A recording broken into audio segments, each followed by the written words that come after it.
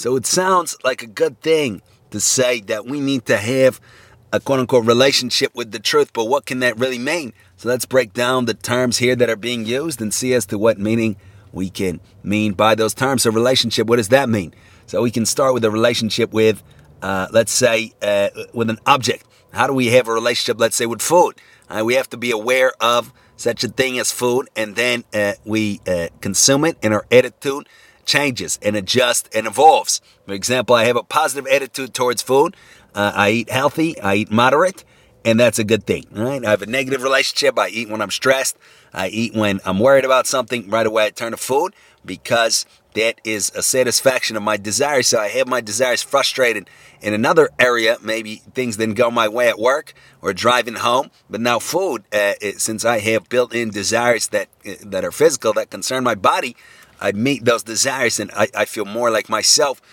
So maybe that's a less than healthy relationship with food. Now let's step up and let's say we have a relationship with a dog, with an animal. How do we have a relationship with an animal? We feed it. We hope that it acknowledges us and that it's aware of us at least on some level. If not, that might be stretching the use of the term relationship. For example, maybe we have pet, an ant farm, and that the ants may not be aware necessarily of our personal identity. So to say we have a relationship with the ants is a little bit stretching it. But if an animal can be aware of our existence, such as a dog, then we exist to the animal exists to us, and by feeding the animal, by having a routine, by developing trust where the dog knows that we're going to feed it, we're not going to beat it, we're going to be nice. The dog can come to us, we can scratch it around the ears, things like this. We build a relationship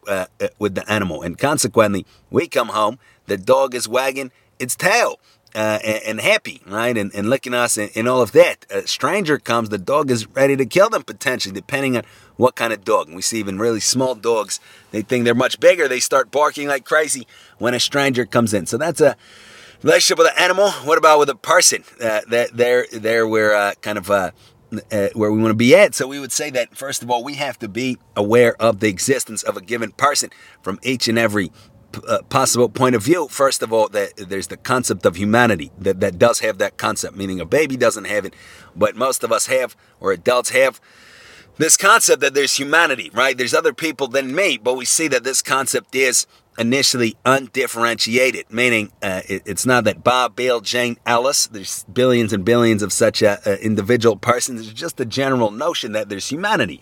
The human species, the Homo sapien species, now out of that concept, individual ideas can be cleaved off, such as, let's say we're walking onto a bus. All that we see is humanity. We see specific physical instances of the same general concept. Maybe we see somebody that instantly brings to mind a different concept. We see a person that is dressed nice, so we think not of humanity, but of a person that dresses nicely. We see a person with glasses. We right away think this is a person with glasses instead of an example of humanity. But unless somebody sticks out like that, or maybe there's celebrity, why is he or she riding on the bus? But who knows? A celebrity, right away we think of the specific celebrity. But otherwise, chances are we just see the general body of humanity here on the bus. But now we sit down next to a particular person. Let's say we strike up conversation right away after that first word, or maybe after the first few words, because maybe one word like excuse me or something like this. No, but first few words back and forth. Now this is a particular concept in our mind. And if we pay attention, we may note that the person brings out a side of us that no other person ever has or will bring out, no matter who the person is, because the individual. And if we're in touch with that and we're not just speaking to ourselves, which is the usual case, as it would appear, we're just talking and who cares who's there, and then this person will bring out a particular side of us. And now it is Bob or Bill or Jane or Alice. It's not just the humanity in general, right? And further, if we continue on that conversation, we have, let's say, a deep conversation on a 20, 30-minute bus ride with the previous person that was previously a stranger. Now, that might be a very distinct concept, depending on what the nature of the conversation. If we discuss simply the weather for 30 minutes, it might still not be that distinct. But if the person told us a unique story, a unique idea, a unique interpretation of life, perhaps then it will be a very distinct concept. And again, if we pay attention, we can form a really specific notion of the person, and the person will put a stamp on us that we hopefully shall remember forever if we pay attention, and we're kind of not, we don't objectify people. Then each person should put their own stamp on us, and we're going to remember that stamp and that unique impression that the person made on us. So now we have another distinct idea here, as opposed to just the general concept of humanity, right? So now if we get off the bus, that's it. But a different situation, such as we have a distinct notion of a mom, a dad, potentially a friend, a family member, a child, a cousin, an uncle, a niece, a nephew, an aunt,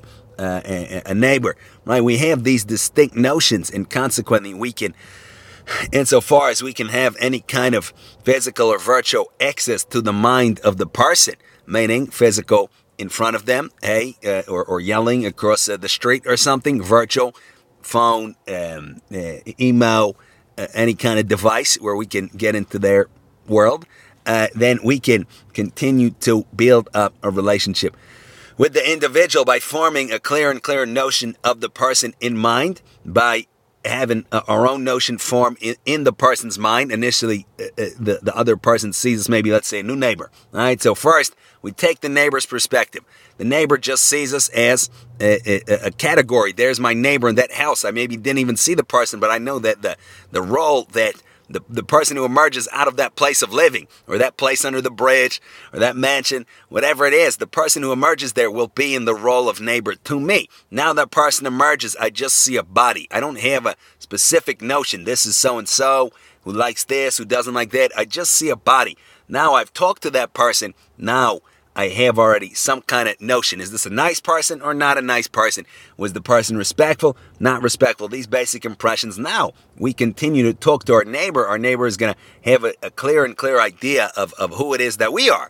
And obviously, on the converse, we're going to have a clear idea of who our neighbor is. So that's the foundation of relationship, getting to know a person, and then we can continue to clarify and evolve the idea of that person in our mind, and again, hopefully have that occur in the other person's mind. And hopefully, if it's a constructive, positive relationship, then we are contributing to the growth of the individual but through our interactions with them, meaning we're not simply saying, this is my emotional support dog, this other person, my friend, my family member. This is a person who also has their own existence, and that kind of has its own value in and of its own self, and I wish to have the merit to contribute to the elevation of that existence. So through my interactions, that's what I'm aiming for.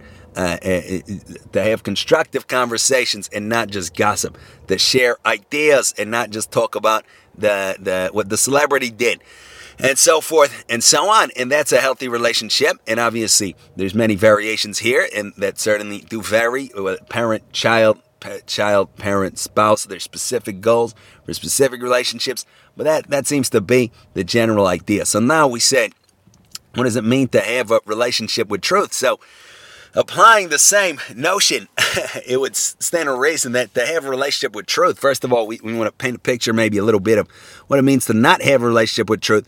And there we can take a person that does not, has absolutely no aspiration to become anything than what he or she is at this time. Even obviously the mouth can say many different things. I'm a self-helper, I'm growing. We're talking about the real deal. And a person like this is obviously completely sunk in their own world, in our own self-serving tales and delusions. And in this case, we have absolutely, again, no ambition, no aspiration to strive for any kind of truth. We do not know and we do not care about anything other than what we need to feel good about ourselves, to meet our perceived desires and further our perceived interests. So, for example, maybe I am... we don't really want to give specific examples. I am whoever I am, and the one thing that I care about, I know that I need for things to go this way in order for me to feel good, and in order for my kind of desires to be met. I have a particular physical desire. I want to meet it no matter what. I have particular emotional desires. I want to meet them no matter what. I have a particular story that I've told about myself and that I need to kind of uphold in order for my personality not to crumple. So now I'm looking for people to confirm that and things to confirm that. I'm clicking around on the internet and so forth and so on to confirm my story, and everything else I reject. Maybe my parents, they didn't love me enough, and now I'm on a mission to prove them wrong. I'm a hero. I'm the best person there is. And I'm this and that, and now I'm looking for you to tell me that, and for all that kind of stuff, right? So I live in this delusion, in this absolute kind of mix of who knows what. So we would call that not having a relationship with truth. We do have to define that term truth, but suffice to say, right, we don't know or care about anything other than our present little reality, right? So what would it then mean to have a relationship with truth? First of all, what is truth? We would say truth is a term that we can use to describe anything we want, but here we might describe it as the apprehension of a clear experience on an intellectual level, meaning we obviously can use that term to designate the feeling of hot or cold. We can say that's the sort of truth. There's no problem at all with that. There's the truth of how a cookie tastes versus a piece of celery. There's the truth of how traffic sounds as opposed to music. All these truths, no question about it. But we can also use the term to refer to an intellectual apprehension of something or other. Not just a feeling, not just an intuition, not just a sensation, but an inner kind of view. That with our eye of the intellect to so say of a given reality. So a simple example, something like, let's say 1 + 1 is 2. We would call that a truth. Now, on a certain level, it's simply a verbal statement we make, right? Not the average person does know what 1 + 1 is, but cannot say or can give the right answer that he or she was taught, but cannot say what that means. What does it mean? Why is 1 + 1 2? So here, in order to apprehend this truth, we would really think, okay, those are the terms. One can represent a notation of variation, meaning something that's distinct from something else, and another one can represent the same thing. Now the plus sign represents a combination, physical or conceptual. So if I view one variation together with another variation, I have two, which means a variation. It's a shorthand for that. It's a sort of tautology. It's a sort of restatement, but at the same time, it can be useful. And what are the limitations and what are this, that, right? So we explore this with our eye of intellect to so say, meaning not just words. We're really trying to conceive. What are we talking about? What does the one stand for? What does the plus stand for? What does the equal sign stand for?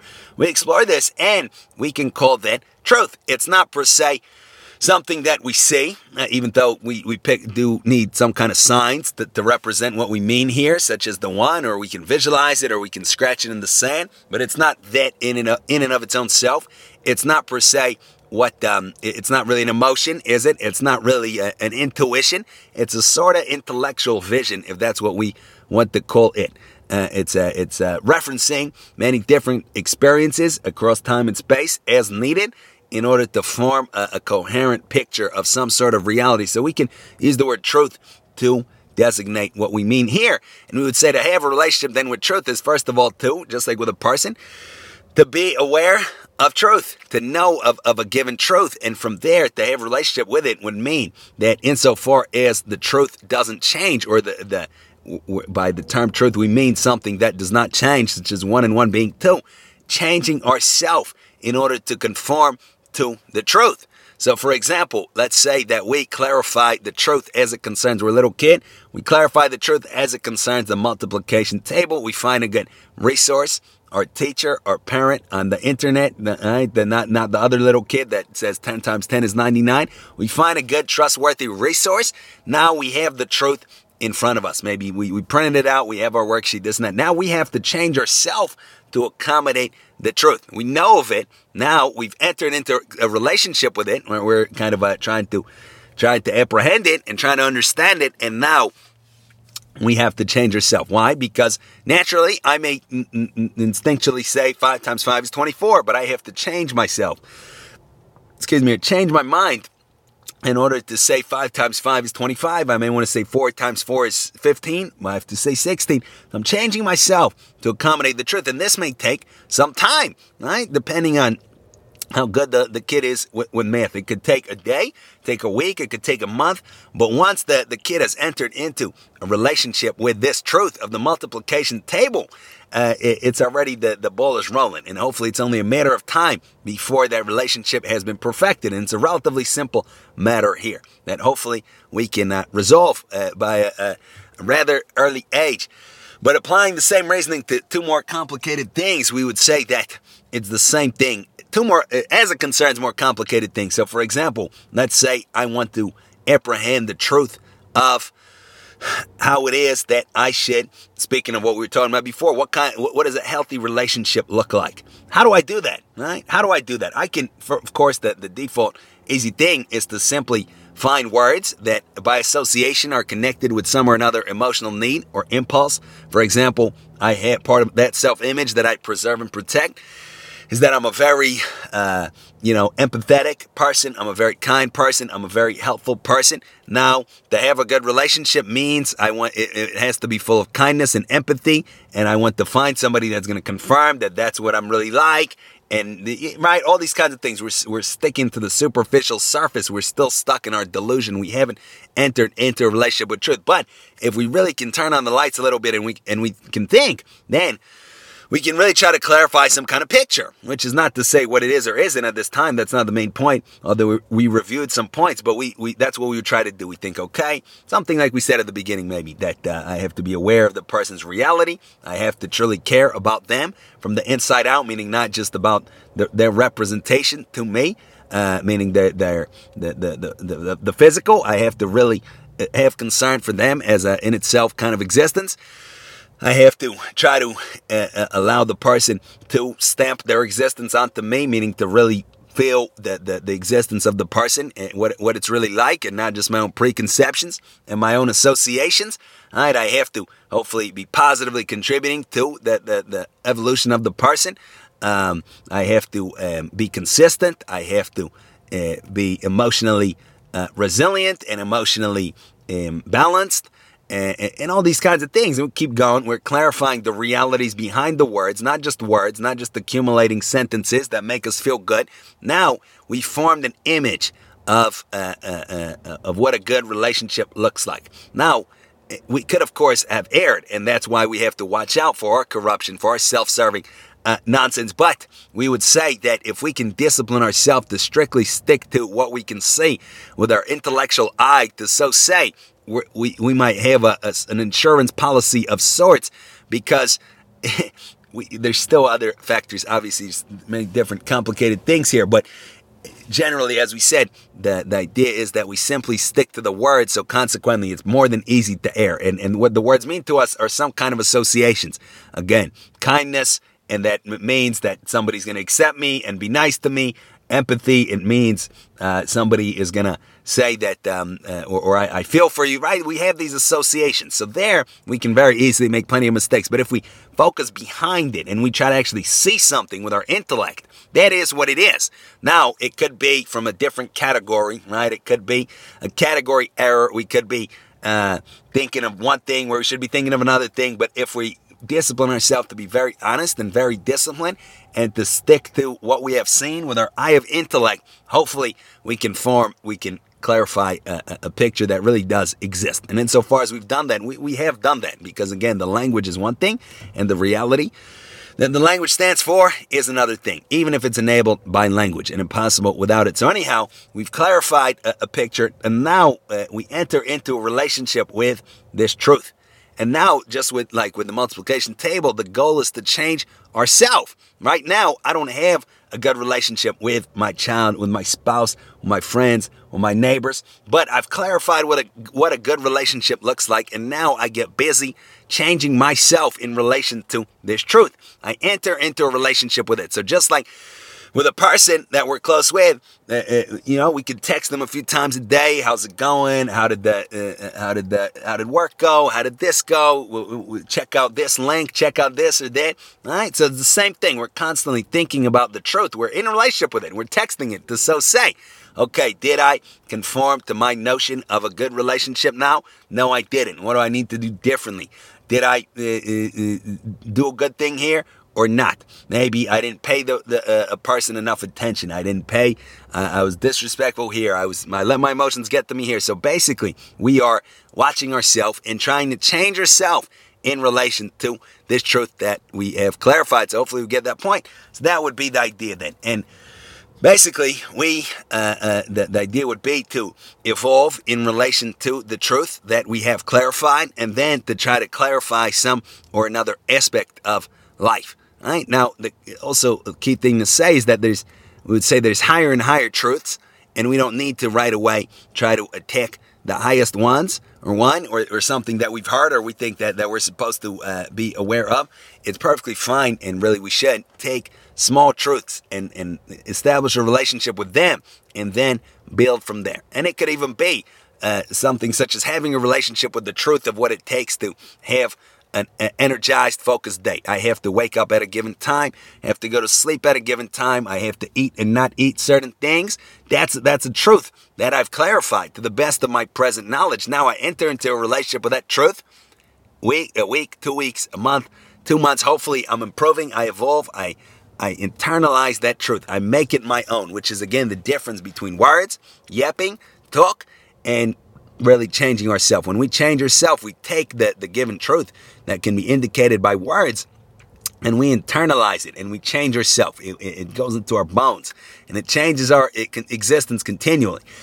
If we don't do that, and we simply stick to the terms, we can move these terms around our whole life, many, many decades, and we will not change at all. And we see this very unfortunately, very frequently, where a person maybe has read a million books, maybe they're a professor, maybe they're a super professor, they're famous, they've been lecturing about morals and ethics for 50 years in a row, and yet the person hasn't changed, as it would appear, 1%. The person steals, the person lies, the person cheats, all these things. How is that possible? And we would say that it's that the person has simply stuck to the terms, the words. The person has never allowed the realities to enter into him or herself, and to never entered into a relationship with them and allowed them to change him or herself, or change him or herself in relation to those truths and to those realities. And we see it's at the very least it's a waste of time, and at the worst it's just really a bad look for us, and we make the realities also look bad, because we say out of our pride, I'm a good representative of what I talk about, right? I talk all day about, I'm the professor of, ethics. I'm talking all day about ethics, and yet I'm not an ethical person. The person will think a professor of ethics is not an ethical person. The subject matter is garbage. I'm not ethics isn't for me. Morals aren't for me. Right and wrong isn't for me, right? So we have to pay attention to this difference of internalizing truth and sticking to the words. But that's the idea. Then we try to tackle a higher truth and enter into a relationship with it, and a higher and higher truth. And hopefully we keep progressing like that. We keep changing ourselves. We keep building a relationship with things, with notions, with realities other than those that are directly involved with our creatureliness, our animality, our desires, our body, all these kinds of things. And that is our true good. It's not just for nothing. It's not just the intellectual exercise. That's how we attain our good. That's how we attain real life. We understand if we only have a relationship with the truth of what it takes to feel good at this moment and to emotionally and physically stimulate ourselves, then that is really, at best, it's just animal life. Really, it's more like death, because we're not just that we have the cognitive capacities to be aware of it, unlike other animals that can be content doing that. So it's no good. So we want to begin that relationship with truth, starting with a small one, and hopefully go on and up from there. All right, let's do it. Thank you for listening.